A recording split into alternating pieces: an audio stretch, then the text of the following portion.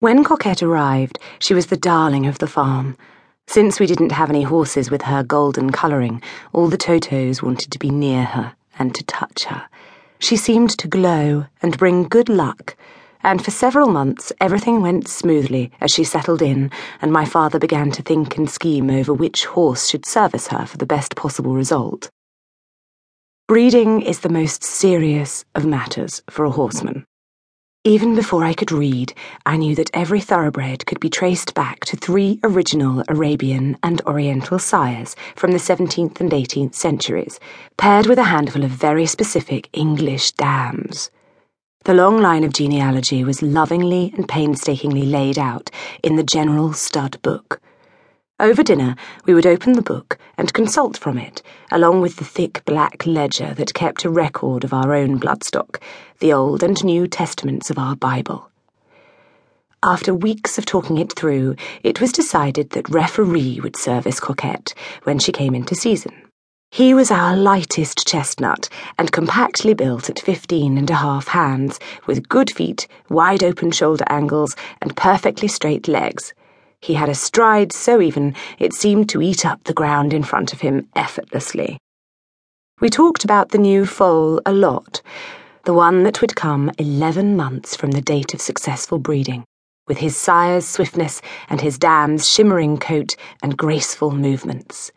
He didn't seem remotely imaginary to me. Our talking had already brought him to life.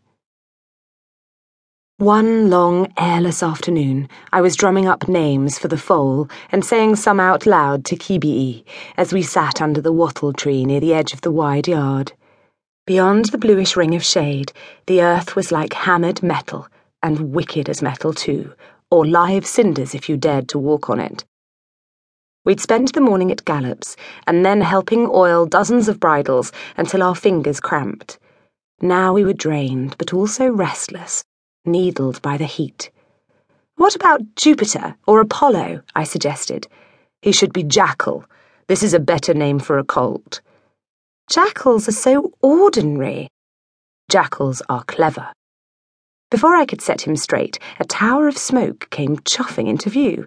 It was the noisy train from Nairobi, a dozen crude rail cars that bumped so hard along the track you expected one to fly off or smash to pieces. Kiwi twisted to look out over the slope. "Is your father expecting a horse?" I didn't think my father was expecting anything, but we watched him come rushing out of the stable, smoothing his hair and tucking in the tails of his shirt. He squinted down the hill against the sun and then quickly made his way to our new Ford wagon and cranked the moody engine. Kiwi and I didn't ask if we could join him, just trotted over and began to climb into the back.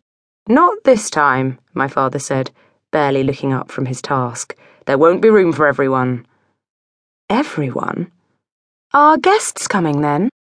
Without answering, he climbed behind the wheel and pulled away, pummeling us with clouds of rosy dust. Within the hour, we heard the buggy chugging back up the hill and caught glimpses of white, a dress, a hat with ribbons, and to-the-elbow gloves.